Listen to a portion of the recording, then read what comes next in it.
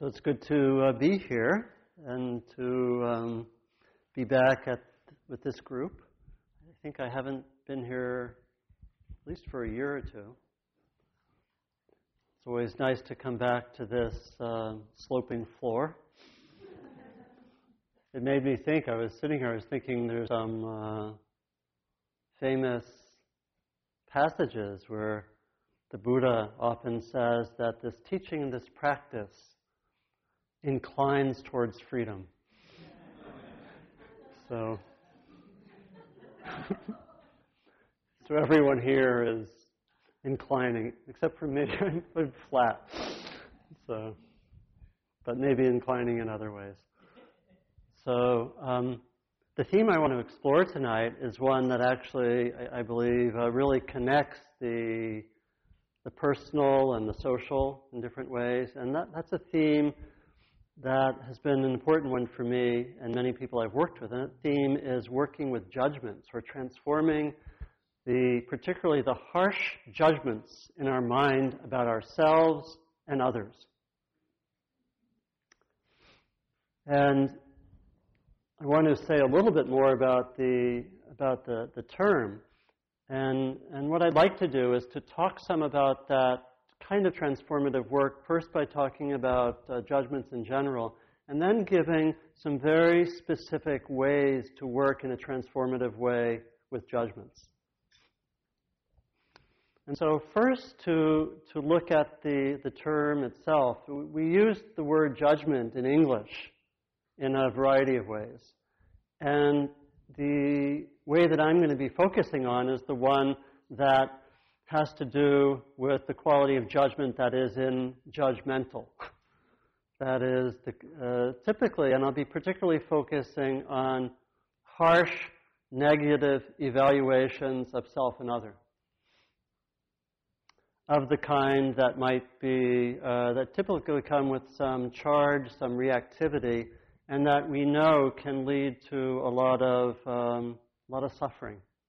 A lot of personal suffering when we judge ourselves harshly. Does it sound okay? Okay. When we judge ourselves harshly, and I think that actually in this culture, maybe in Western culture of the last 100 or 200 years, I think that self-judgment becomes almost, is much more, we find it much more than we find it in other parts of the world or in other past periods. It's interesting that I remember I think in 1979 I had been meditating, and I was living at the Insight Meditation Society in Berkeley, Massachusetts, and the Dalai Lama came. And it was one of his first trips to the United States. And he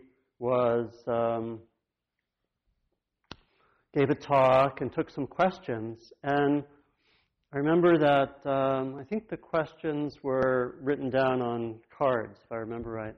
And one of the questions was from a young man, and he said, I don't consider myself really worthy. I don't feel worthy of love. I don't feel worthy of meditating. And the Dalai Lama, this stumped him. He had heard a lot of other questions up till that time, and he had given what we thought were pretty good answers for a Dalai Lama. and he went back and forth with his translators on that. You know, he speaks pretty good English, but he went back and forth. I mean, all this, whispering in Tibetan, back and forth. And finally, he came out and he said in English, after like 3 or 4 minutes of whispering back and forth, he said, "You're wrong."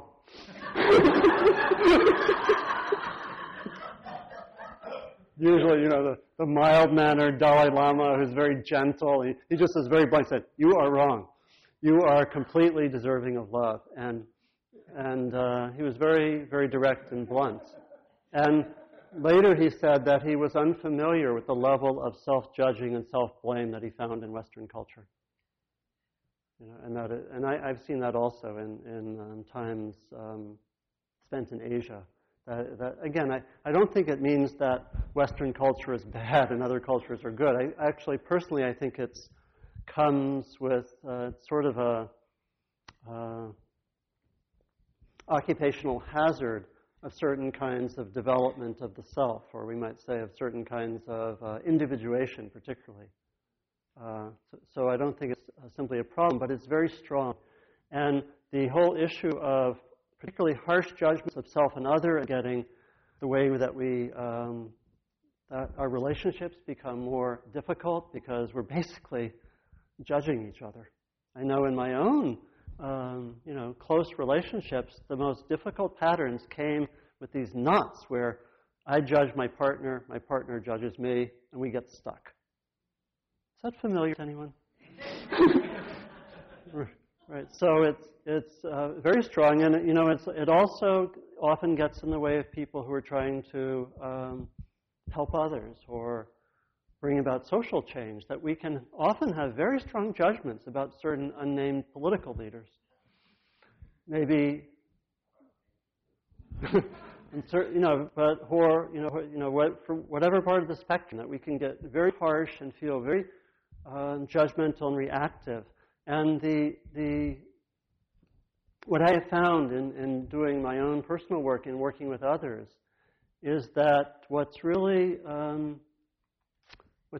called for is actually to go deeply into the judgments and see the different parts. Because typically with a judgment, there's some kind of noting of something. There's some kind of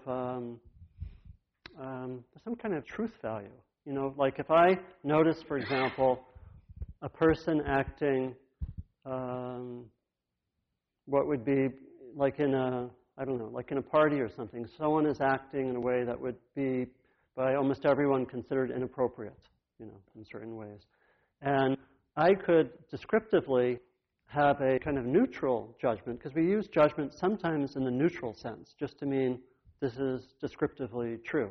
I could say that person's acting inappropriately, and if I didn't have a charge and there wasn't an edge and reactivity, I would call that more of the neutral. I could also be really reactive.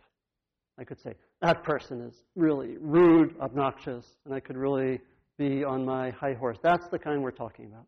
That's where there's some, so the hallmark of judgments is typically that there's some noting or some observation of something that's there. And that can have a certain amount of truth value. It can be total projection and off, but typically it has some truth value because that's what causes what we might call the hook. That's what hooks us in. If we notice that if we make like an accurate observation, something in us believes that we can be completely self-righteous as long as we have truth on our side.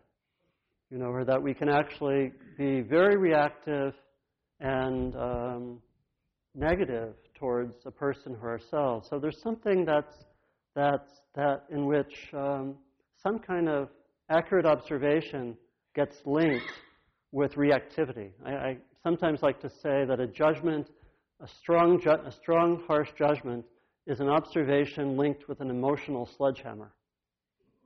Do you get the idea that there's something that's noted, but it has this edge or charge, and that's one of the ways we can really discern these kind of judgments, because some of them are going to be neutral. They're not going to have a charge or edge.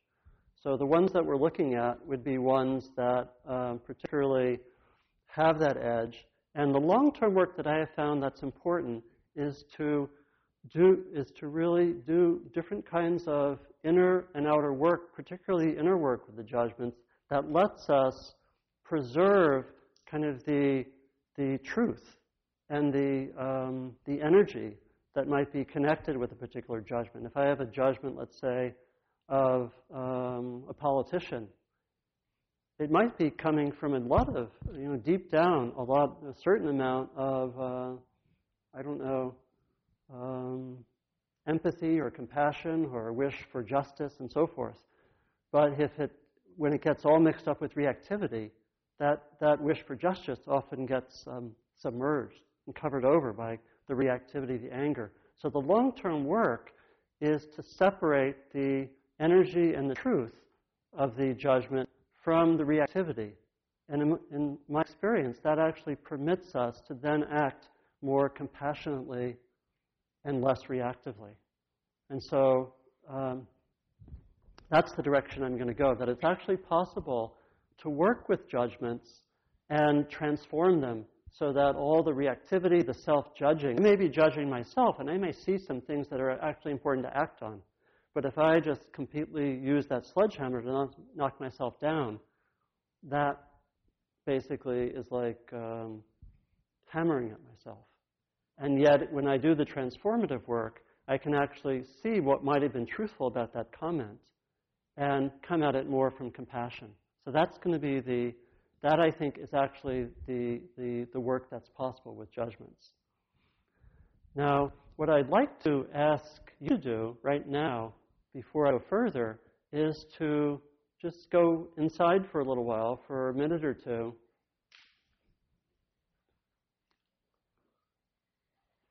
and ask any judgments of this kind that I've been talking about, either about yourself or another person that may have been around, let's say, in the last few days or the last week. Invite those to be present.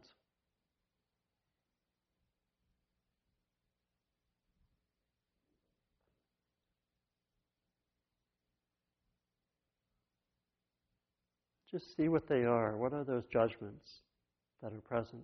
Might be just 1 or 2 or 3.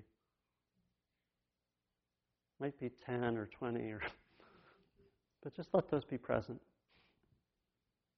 Could be about oneself or one's boss or a partner or a friend.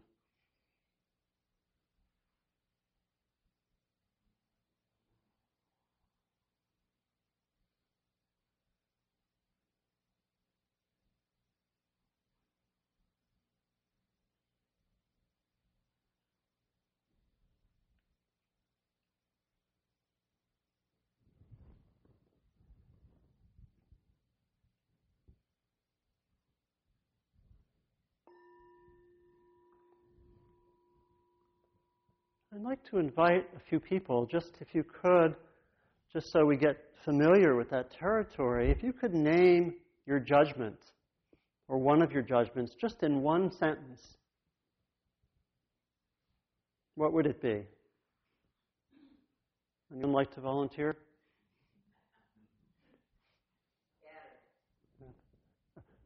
Please, yeah. We'll come back. Someone, yeah, please.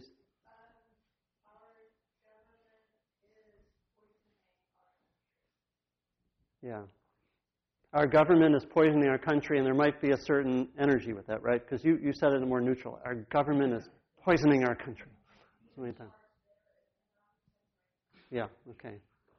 So when you say your sentence, you might include just a little bit of the charge so we get that feeling.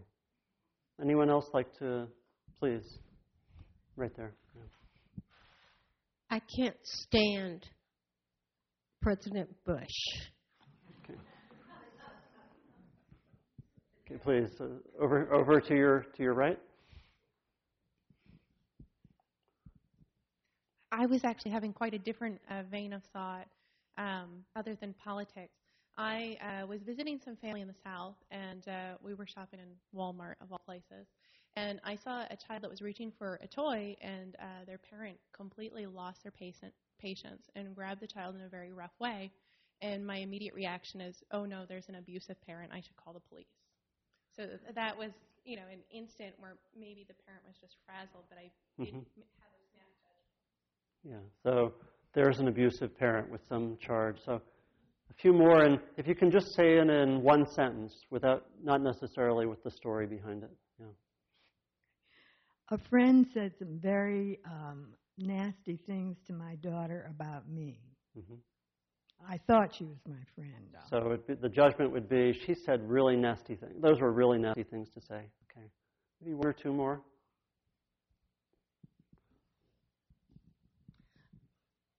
I feel so physically vulnerable. Mm-hmm. And there's some self-judgment about that? Yeah. That as if you shouldn't. Yeah. Okay. We'll have one back here. Okay. Back. I guess this is sort of a self-judgment, but my truth is not as important as the truth of the system. Yeah. And the system being? Being my work. Mm-hmm. So basically, it's my truth isn't so important. Might be a way of saying it. Yes. Okay. We'll have one more. Did you want to say yours? Okay. Please. Do one. We'll do one more. Whoops. I was looking at all of them, and they have a common thread of a lack of trust of judgment. A lot of trust? A lack of trust. And that's your judgment? In their judgment. They don't trust their judgments. My criticism or my... I'm losing it. My judgment was that I had a lot... that I didn't trust the decisions that were made. Mm-hmm. Okay. So we have one more. Is it Deborah? And this will be the last one. Greed and avarice are destroying my children's future. Okay. Greed and avarice are destroying my... That's all for now, so you can bring the mic.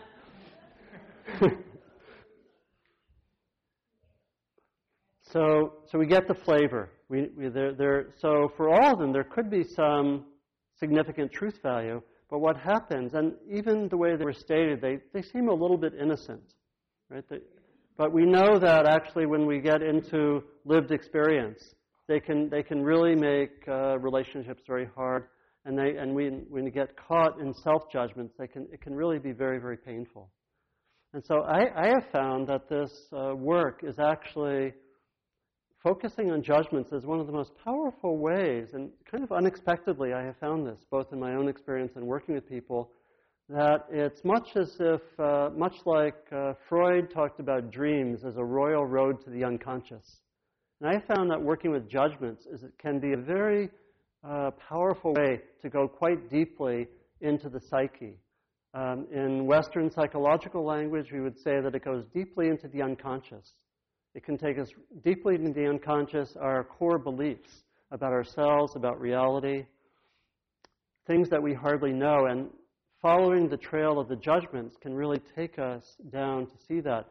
In Buddhist language, we would say that following judgments takes us into some core structures of our views, and particularly our whole notion of self, often, and can be that. And is a way that, and also takes us into a lot of the sources of aversion and conflict. And so it's a very powerful path to follow. And somewhat unexpectedly, I should back up. I think personally, I was conditioned to be somewhat, maybe not more than somewhat, I was conditioned to be a judgmental person. And so in 12-step language, I would say I'm a recovering judgmental person sitting before you. And connected with that judgment is also, a certain value of discernment, of seeing things. But it also was something that was connected with a certain amount of self-judging and judging of others. And basically, I would say one of my main patterns or habits was to use judgments to gain a sense of moral and spiritual superiority.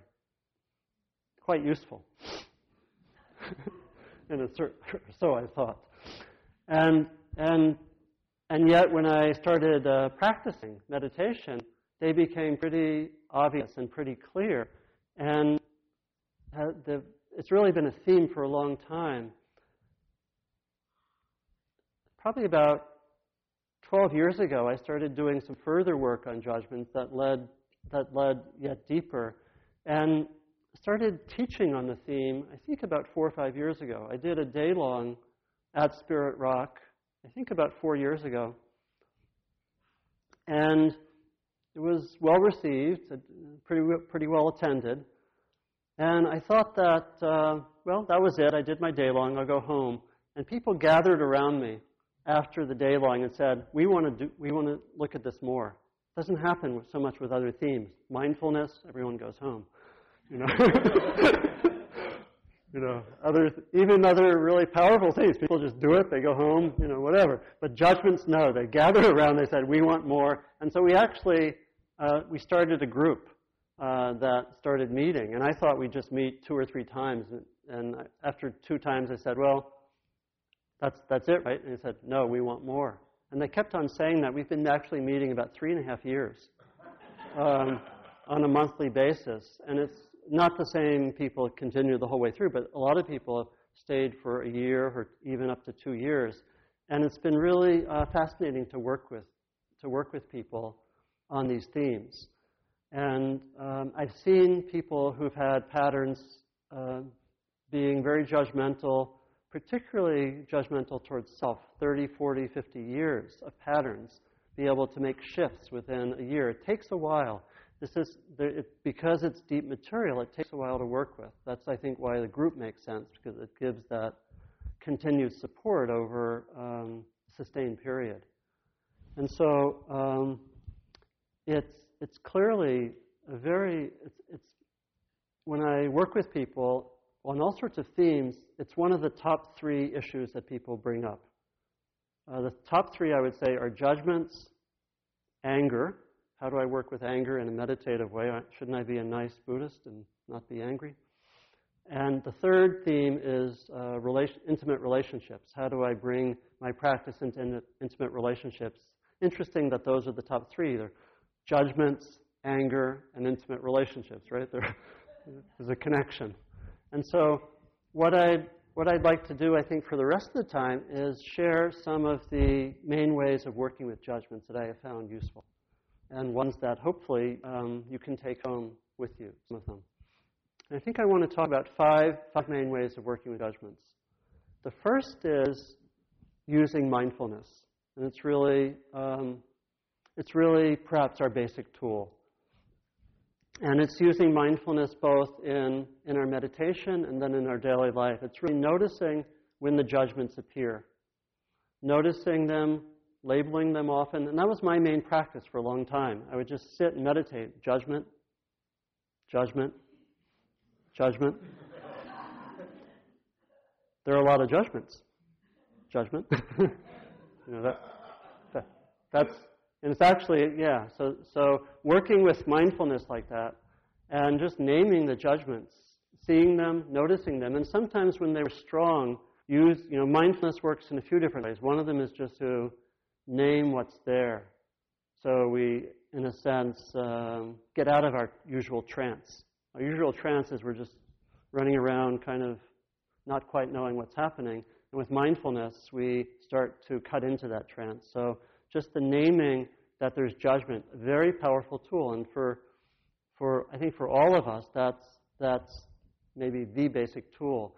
Then when they're strong, when judgments are stronger, we can actually work to actually study what it feels like in the body and in the mind. To really notice, okay, there's a really strong self-judgment now. It's happening. Let me just notice it. Let me study how it is in the body, the mind, and that becomes like an entryway to going more deeply to study it. And again, we do this many, many times. I like to think of mindfulness practice sometimes there are very sudden insights and we see things, but a lot of the time it's looking at the same territory over and over and over again. And a lot of the learning happens not so much just in seeing the judgments 5 times or 10 times, but in seeing them 500 times or 1,000 times. And often, I'm sure many of you have had this experience of looking, and something that I didn't see when I looked 50 times or 100 times, I saw the 200th time. Something went, I just learned something. I see, oh, that's there. Kind of like, and that's how mindfulness works. So one has to have that quality of patience. I remember just a few weeks ago, I talked with Joseph Goldstein, who is one of our beloved teachers who lives on the East Coast, and I was talking to him about judgments, and he said his favorite tool for working with judgments is to count them. And he gives this tool to people on retreats. He said, if you count judgments and if you reach 500, judgments will never be the same. That's his tool. So judgment 1, judgment too. And he suggests that as a tool. That's really kind of a mindfulness tool, and it lets us see how much they're around, which can be, again, I find with the people that I work with in the groups, when we start studying judgments closely, we have to be careful because we can get judgmental about there being so many judgments. And I like to call that the stealth judgment because it kind of slides in under the radar. Because it's a commentary about how many judgments there are, part of our mind thinks it doesn't count as a judgment, and it actually can be quite insidious and really just hook right into the self-judging without our hardly noticing it. So if you're interested in judgments, watch out for the stealth judgment and watch out for that. So that's the first way of working with judgments. A second way of working with judgments really comes out of mindfulness, and that, as we get deeper, we start to be able to see the patterns that our judgments are connected with. And so instead of noticing them just in the moment, we start to see them as connected with larger patterns of judgment or larger patterns of mind. And so we start to see, when this happens, when, let's say, something doesn't go right in my life. Let's say something doesn't go right at work. And that happens, and I notice myself starting to judge myself. And, if I don't have the mindfulness, I'll just find myself in a funk. And so it becomes really important after a while to start seeing not just the judgment as isolated, but to start to see the patterns. I mean, this is generally something that we do in mindfulness practice, which is really crucial. We start to get some sense over time of the larger patterns and really just notice how that happens, what the stimulus is, what the typical pattern is. So, for example, one of the times that I was looking a lot at judgments was when I was I'll camouflage the situation a little bit, but I was going to meetings, and I had to meet with the person who was like the head of the institution I was part of. And I had to meet with him about every 2 weeks, and I thought that he was a really not a very good listener. And I would say things, and I was in a position of lesser power, let's say, lesser authority. And I would say things, and I felt like he wasn't listening to me. I would say something, he would just change the subject. I wasn't the only one he did this with. And, actually there were, a lot of people had similar observations and probably similar judgments as developed with me. So I was meeting with him for about 2 years. And I was, at that time, working with a mentor who was really helping me to explore the whole field of judgments. And so we took that interaction as like a laboratory. And so I actually started to study the patterns there, started to study what would happen. And I got actually really, really interested in it. Sometimes I would take those meetings, which were like 2 hours every 2 weeks. I would take them, okay, this is my retreat day. I get to study my judgments. I was also trying to, interact with him and respond and so forth. But what I started finding was that when I wasn't listened to, I basically would withdraw emotionally and go to a stance of judgment. And I started studying that. I noticed, there's a pattern. I'm not listened to, and then suddenly I found myself emotionally withdrawn in a stance of distanced moral superiority.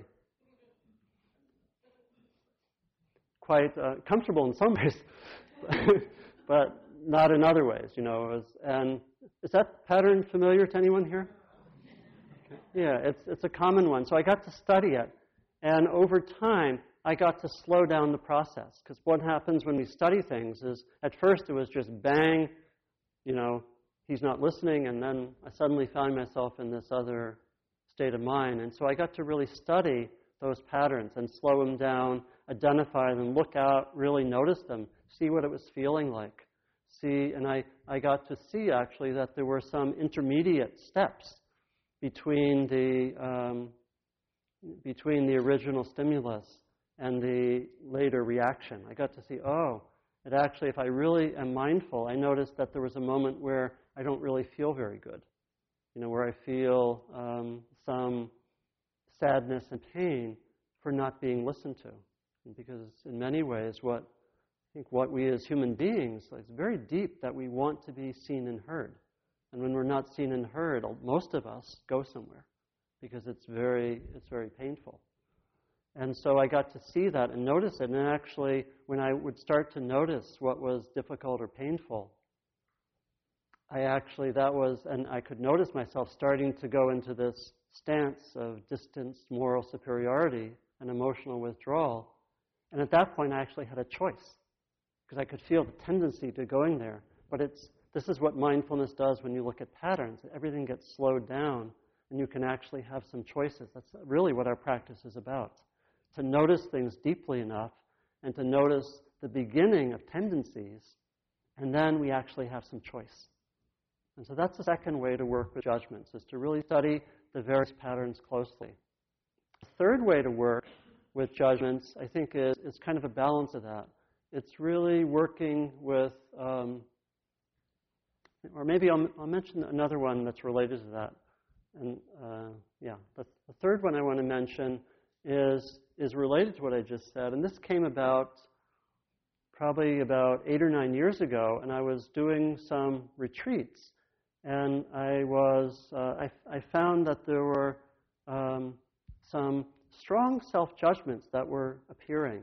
And I was working with a person who's been a mentor for me, John Travis, and we developed a practice that was really, really interesting, which was that he had me at the end of every sitting, and I did this for about, I was doing a longer retreat, about 2 months. So at the end of every sitting, I summoned the judgments that had been around in the last 24 hours. And at the beginning of the retreat, I summoned the judgments that had been there. And I was coming from a period when I had been working really hard and in my mind not doing enough meditation. And I was really I went on leave from the work I was doing, and I was kind of a little bit down on myself. You should have been meditating more, blah, blah, blah. And actually it was quite harsh, comparing myself to other people. And John noticed it right away that this was happening. And what he invited me to do was to really bring those judgments into my consciousness, which is not usually what we do with our practice. We usually don't invite negative tendencies to be there. But in this case, we did. And in that sense, it's a little more, we might say, tantric, or more like certain Tibetan practices where you invite some of the negative energies there to work in a purifying way. And so I invited the judgments there, and he invited me to let them be present, and then my mind was fairly quiet. And then he said, when they've kind of announced themselves and played themselves out, bring your attention to your heart and your body, your torso, and kind of listen to what's there. And I did that, I was kept on doing that, and after a certain point, I came to see that all of the judgments, when I actually listened deeply beneath the words, there was some kind of pain there. There was some kind of pain. Sometimes it was sadness. Sometimes it was some kind of anger. Sometimes there was some kind of just some grief or something. And he had me also do this with small judgments when I would notice them in the moment. So I would be on retreat at the food line, and I would notice myself saying, okay, they have tacos today, and they've arranged the condiments so that it takes a half hour to go through the line. And we get, Anyone who's been at a retreat knows that getting fed on time is very important. And so what I would do is I would do the same thing. I would work with the judgments, and I'd bring myself to my body and my heart, and the judgments that said they should get the food line more together. When I would bring it down, I would say, oh, there's also some pain. There's actually impatience. Or when I would do this in daily life and just be at a traffic light and someone in front of me would have a cell phone and start 10 seconds late, and I would have a judgment. I would drop it down and say, what's there? And there'd be some kind of pain. What I found in looking at that was every judgment that I saw had some kind of unacknowledged pain that in a sense was driving it. And it would be connected with the observation. And when I actually stayed with what was painful and had awareness and kind of a compassionate awareness with what was painful, whether it was my own sadness or pain or just the impatience at the traffic light or at the food line, when I stayed with that, the pain tended to get healed. And the judgments over time didn't come in the same way. I think this is something that we know from our practice, that basically an open, compassionate awareness to something painful or difficult is healing. It's one of the great powers of this practice. Some of you may think we're just here to get into bliss, but there's also this quality, there's this deep healing and purifying quality which is possible with the practice. And with the judgments, it would be like that. I would notice, and so just keeping on going back there and being present, I would invariably find there was some kind of pain beneath the judgments. What I came to see, therefore, was that judgments were a kind of defense mechanism against feeling the pain. And that when I could actually feel the pain, and that was the core way of separating out what I would call the intelligence of the judgment from the reactivity. Because the reactivity is there because it's trying to make us not feel something painful. If I could be really direct about that. And so the transformative work on judgments, if you're following me, in touching what's beneath the judgment and touching the pain with a kind of healing awareness, transforms the judgment so that it stays as intelligence and energy, but then is in the service of compassion. Compassionate action rather than reactivity. And for me, this is a quick way of saying why this would be so important for social action. Because we can take a lot of our political judgments, if they're really harsh and reactive, come because there's something that's actually quite painful that we don't want to touch. And it leaves us going a little bit around in circles. And it also leaves us pretty reactive, so that a lot of social change groups, there's a lot of free-floating reactivity and anger in the groups. They're really kind of often nasty to each other. And this is in part because the judgments haven't really been worked with adequately. And so in doing that transformative work with the judgments, the intelligence gets liberated from the reactivity and can be at the service of compassionate action. And that, to me, is really, really crucial, whether towards oneself or towards others. And I, in fact, found that as I did that work and really learned to just go right from the judgment to the sense of the pain beneath it, I also started to be able to do that with others. If others would be judgmental, at that time I could tune into their pain. I could tune into what was there. When judgments came at me, I could often not take the judgments personally or seriously, but actually feel the person's pain beneath the judgment. For a time after I did that work for about 2 years, and a lot of it. And during that time, I actually really wanted to be around judgmental people. It was interesting.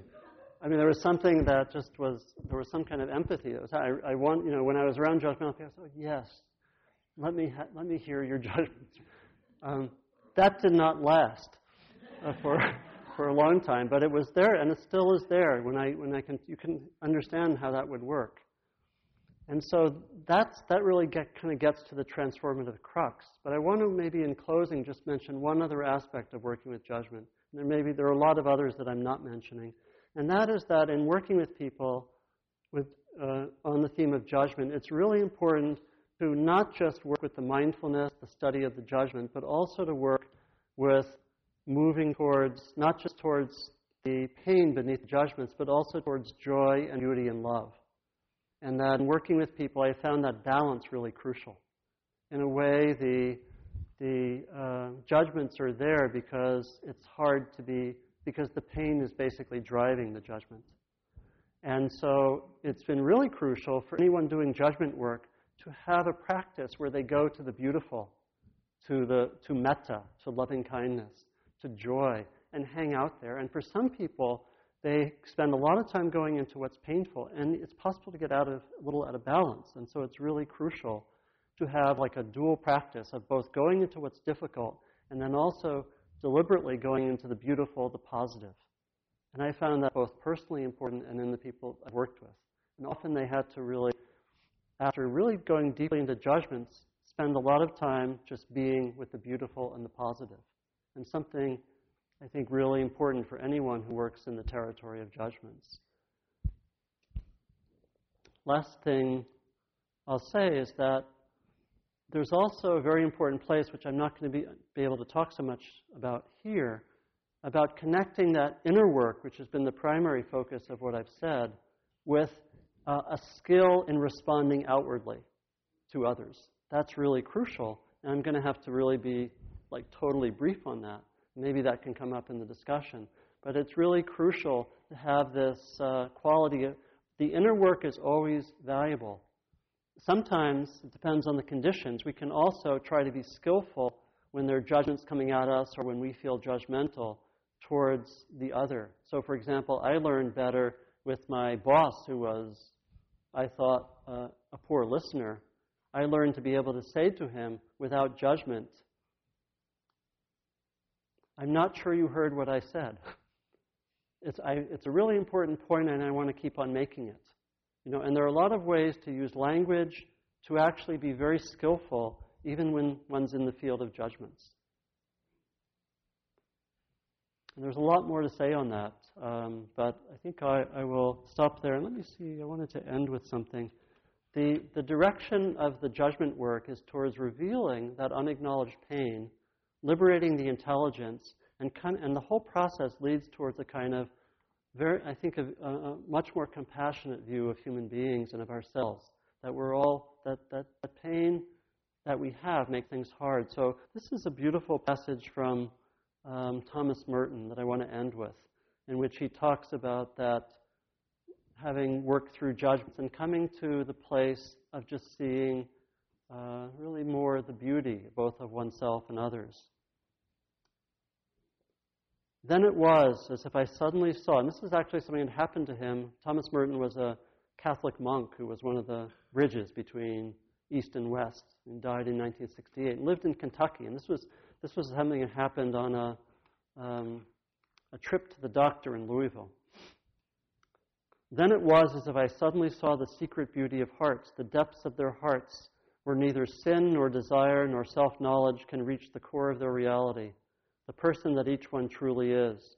If only they could see themselves as they really are, if only we could see each other that way all the time, there would be no more war, no more hatred, no more cruelty, no more greed. I suppose the big problem is that we would fall down and worship each other. And so that's the direction, but we have these judgments which stand in the way of us worshiping each other. And so I think it's really, I think for us in this culture, it's actually really important work. So I'll stop there and take any comments or questions. So thank you.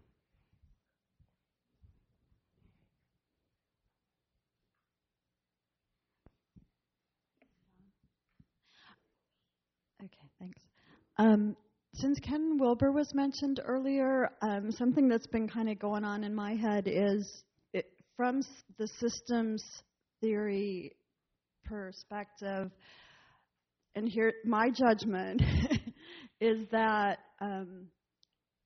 our government has created a very unhealthy organism for us, and my perception is that the rest of the world, there's a lot of negative energy basically being directed at us from the rest of the world. And so my judgment is, I feel like suddenly or not suddenly, I am now living in a very toxic organism. Mm-hmm. And I would like to work with that judgment, or it feels very stuck. So is there anything you can say to kind of get that judgment unstuck? How many people often share something like that judgment? So it's not just you. It's a good question. Well, you can do all of the 4 practices I mentioned, and work with those. And so, essentially, because when your understanding of the situation comes down to one statement like that, we might say that it's not very nuanced, right?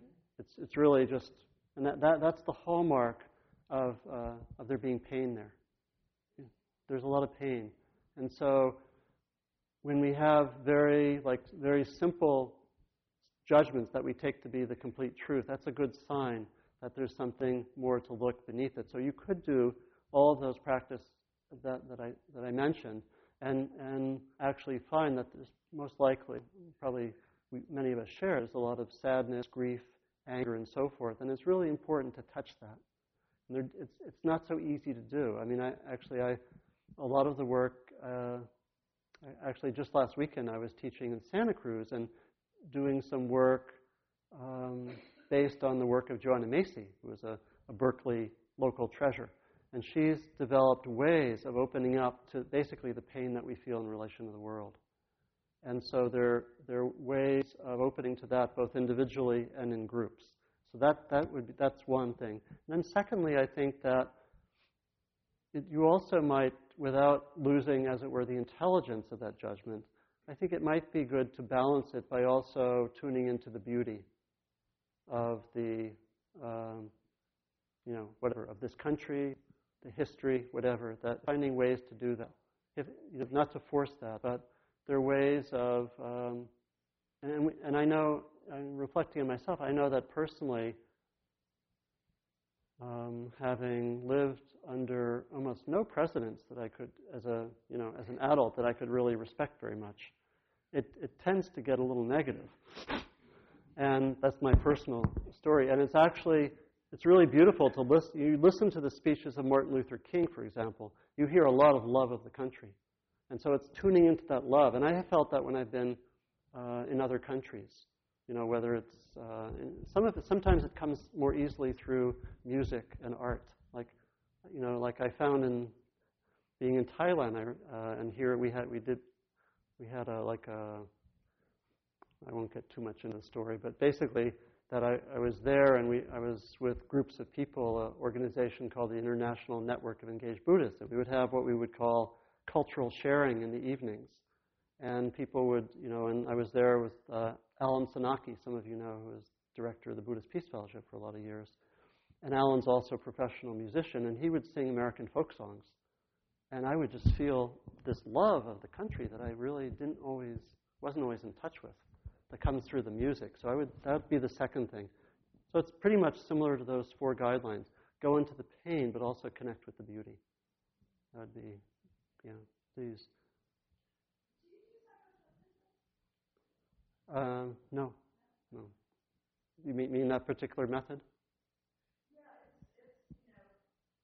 Connecting to mundane with both the shadow and the sacred, and it's transpersonal psychology, and everything you said is so much in line. Yeah, I think it's fairly shared by a lot of approaches. One right behind. I'm trying to relate your stuff to the Marshall Rosenberg nonviolent communication way of working with judgment. And I think you've got some exposure to that, don't you? Yeah, I do.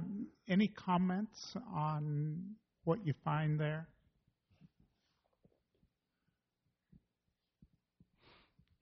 I know less about the direct way that he would work with judgments, more in a psychological or meditative way. But I do know, and this is part of what we've explored in that monthly group, that we spend a lot of time actually looking at not just how to do the inner work, which has been the major focus tonight, but how to respond skillfully so as not to keep the cycle of judgments going. And there, the work of nonviolent communication is really a very important tool. And it has to do with the use of language, like the skillful use of language, that if you get a judgment coming towards you, or if there's a judgment in my mind, one can use language in a way which sort of cuts the cycle of the judgment. And his work is very helpful there. A lot of it comes from talking more directly about one's own experience. And that becomes a real key here. So, because the judgments in many ways take us out of our experience. And so it's always helpful just to actually, what am I actually feeling? Because a lot, as I mentioned, a lot of what judgments do is they take us, again, they take us to a level of thinking or intelligence that has something to contribute, but it's often not really in touch with the underlying emotions. And so his work says, let your use of language be connected with really being in touch with what you're feeling, for example. That's a very short answer. Yeah. I think we have just time for one more. We try to finish pretty much at 9:30, don't we? Okay, so we'll just take one more and then we'll finish up.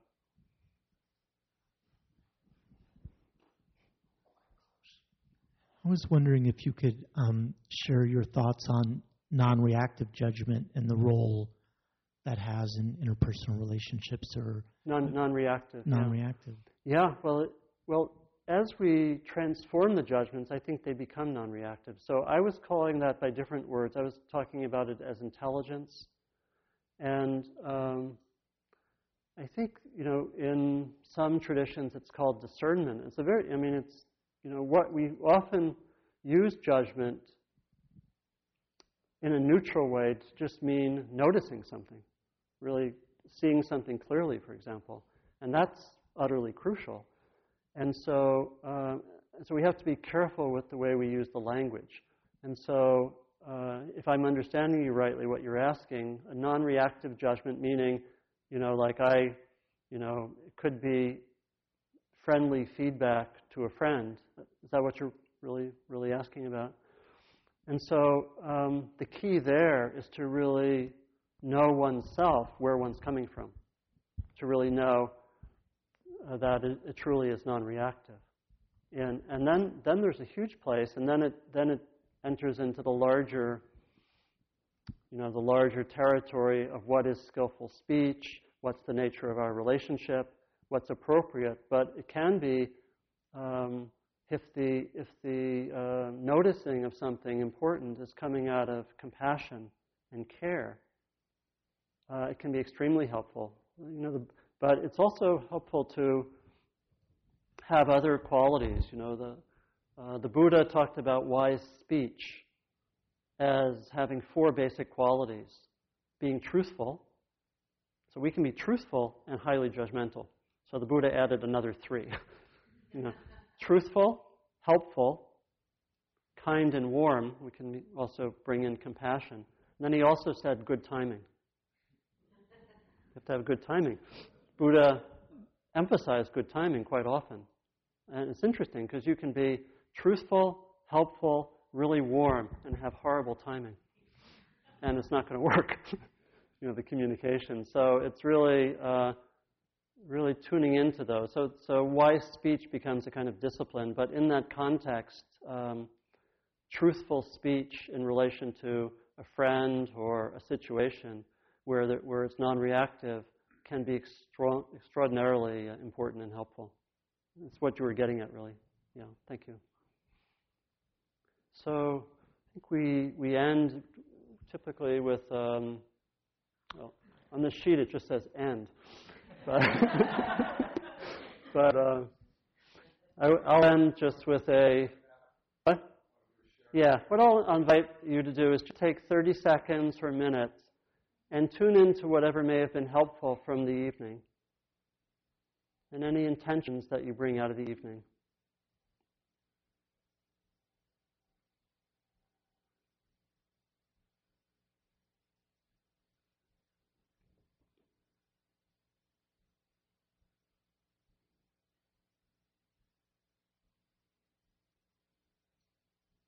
And we close by remembering that we do this practice of awareness and mindfulness and opening the heart, not just for ourselves, but for others as well.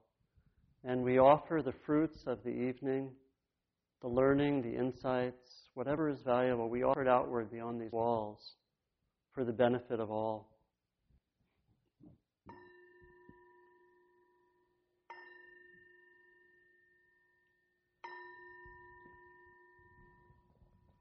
So, thank you very much. Thank you for listening. To learn how you can support the teachers and Dharma Seed, please visit dharmaseed.org/donate.